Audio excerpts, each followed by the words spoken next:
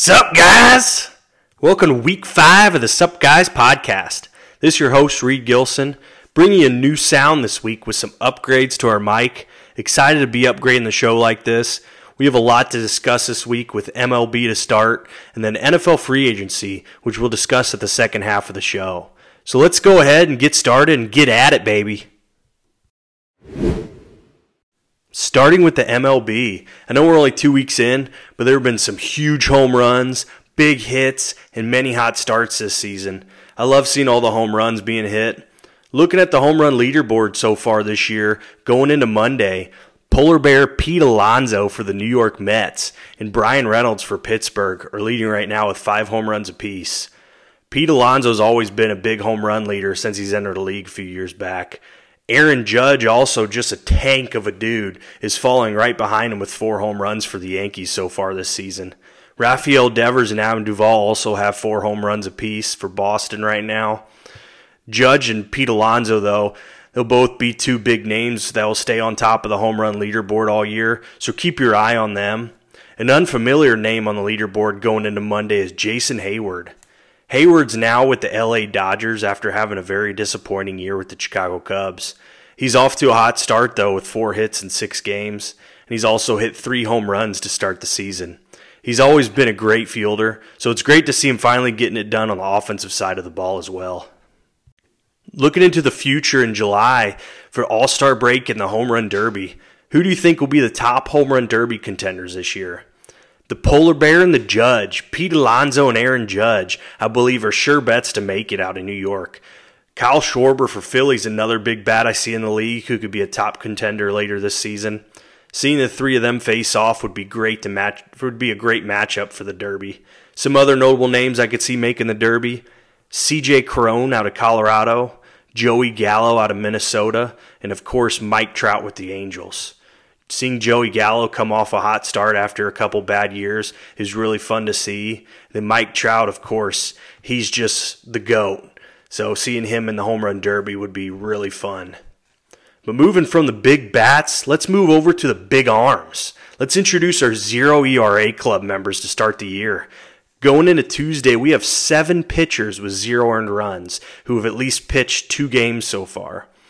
Those names are Kevin Gausman out of Toronto, Marcus Stroman with the Cubs, Kyle Freeland with Colorado, Matt Strahm with Philly, Jeff Springs and Drew Rasmussen with the Tampa Bay Rays, and Bryce Elder with Atlanta.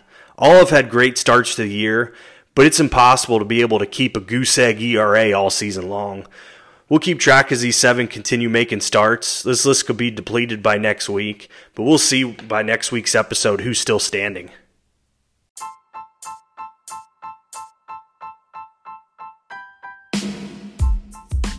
With baseball here, we know summer's right around the corner. And you know what summer means. Vacation time, baby. I want to give our listeners some quick shout-outs this week for answering our critical question from last week's episode. The question was, would you rather vacation to the mountains or the beach? I want to give some shout-outs. Shout-out to Cameron, Mo, Russ, and Hannah, who all chose the mountains. Then shout-out to Chelsea and Kenzie for choosing the beach. If you listen to last week's episode, you know I chose the beach. I love the mountains, but the beach is my favorite. I appreciate everyone who answered last week's question, and thank you for tuning in again this week. With summer right around the corner and baseball season being here, one of my favorite summer activities is being at a ballpark watching a baseball game. What are some of your favorite ballparks you've ever been to? Wrigley Field's easily my favorite stadium with all the history and storied traditions, especially growing up a big Chicago Cubs fan my entire life. Another stadium I'd like to visit this summer is Busch Stadium, home of the St. Louis Cardinals. I know it's a great stadium with a lot of history as well as a lot of talent that's moved through there. There's a funny story as to the name of Busch Stadium and a beer that got its start because of it, though. Not sure how much legitimacy there is to this story, but I at least want to share with you all nonetheless. Busch Stadium is, of course, named after Anheuser-Busch. Anheuser-Busch, they own Budweiser, Bud Light, Natural Light, Michelob Ultra, a variety of different beer brands. St. Louis is the beer capital of the U.S., so many different brands being brewed right there in St. Louis. When Busch Stadium was being built, Anheuser-Busch had the naming rights to the stadium. The Cardinals wanted the stadium to be named after their sponsor, but not after one of their beers. According to rumors, that made Anheuser-Busch upset because they wanted it to be called Budweiser Stadium. But despite the Cardinals, Anheuser-Busch came out with a new beer. Since it was going to be called Busch Stadium, they came out with Busch and Busch Light beer. Since the stadium was completed and the name was set, the Cardinals couldn't make any changes, so Busch and Busch Light were created because of the Cardinals' refusal to name the stadium after the king of beers, Budweiser. Again, not sure how legitimate that story is, but it's definitely a fun one.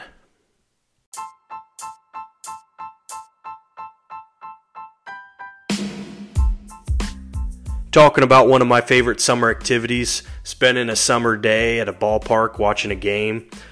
What's your favorite ballpark food you like to eat when you're at a game? I know you can't go wrong with the original hot dog and a beer. I like Bud Light and Busch Light are two of my favorite beers. I know it's really hard to find Busch Light at a game, but Bud Light's normally always there at every stadium. Or I'll get Miller Lite if that's the only beer they have. I've always kind of went more the domestic route, but I'm starting to grow into more of the craft IPA stuff a little bit. Not a whole lot though. But when it comes to ballpark food, you can never go wrong with a nice hot dog. Also got to get the nacho helmet every once in a while. That's just always fun to get. It always is one of those things where my eyes are a lot bigger than my stomach because I've never been able to finish in a full nacho helmet because it's a lot bigger than it looks. It truly is. I got one at Wrigley a couple years back and I was like, oh, I can handle this easy. Nope, I was very wrong. I ate about half of it, so stuffed that I was like, okay, tapping out, somebody else, you guys go at it, we're good. But one thing I really did love about Wrigley is they had more than just your standard beers there. I know I was trying to go to the normal concession stand line, and the lines were just forever long. Well, luckily, where we were at, we were up a little bit higher.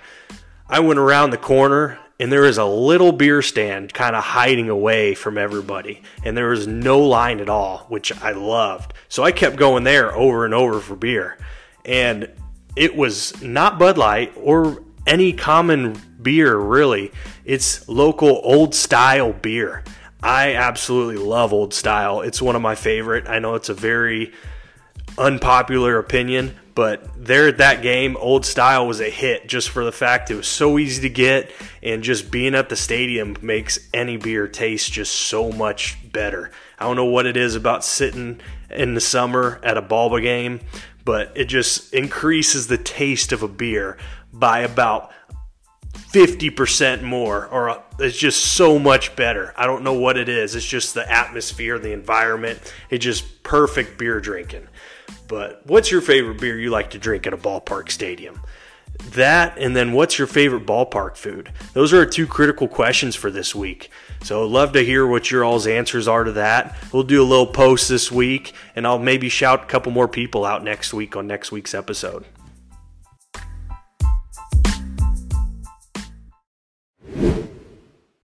Speaking of home runs earlier, let's switch over to NFL for a minute.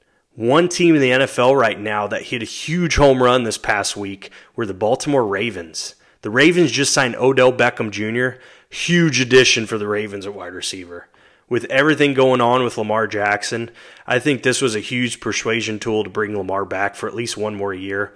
If Lamar doesn't end up elsewhere, the Ravens will have a very explosive offense with weapons like Rashad Bateman, J.K. Dobbins, Gus Edwards, and Mark Andrews this year. That is, if they can all stay healthy this season. They'll be a very difficult matchup for the AFC North foes in the Cincinnati Bengals and really any AFC team this year in general. Another big name in the NFL free agency right now being tossed around, Cam Newton. He came out and declared that he'd be open to signing a contract to be a backup QB in the league this year. He came out with a list of 10 quarterbacks he said he wouldn't mind being a backup quarterback to. Number 3 on that list was Justin Fields with the Chicago Bears. I feel like them two together paired up will be really great together because Justin Fields and Cam Newton, I feel like, have very similar playing styles. They both play very physical football, and they both are very mobile quarterbacks and have great big arms.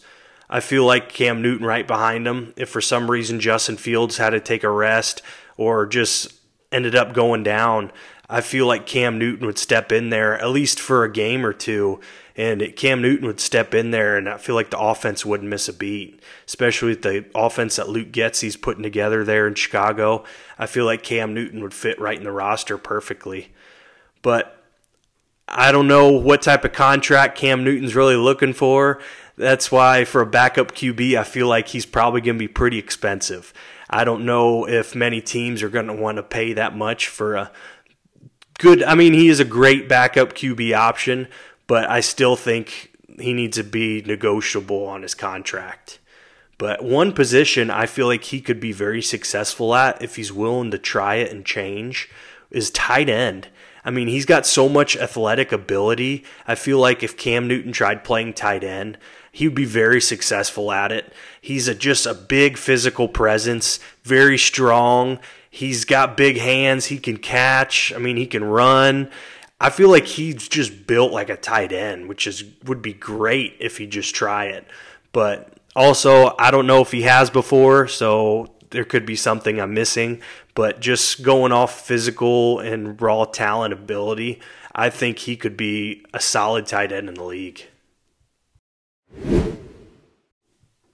A lot of stuff going on in the NFL and MLB right now, so I appreciate y'all tuning in to Week 5 of the Sup Guys podcast. Quick update before we head out. We opened our first official online store. Go to supguyspodcast.printify.me. We have shirts, hats, mugs, golf balls, sweatshirts, and much more. Go to our social media pages for the link as well to access the store. We got pages on Instagram, Twitter, and TikTok. And that's at Sup Guys Podcast. We appreciate y'all tuning in with us the past few weeks. This has been a fun project so far, and I look forward to the future this show has. If you could, please rate and follow the podcast in Apple Podcasts and Spotify. Hope you all have a great rest of your week. See you guys, and have a great night.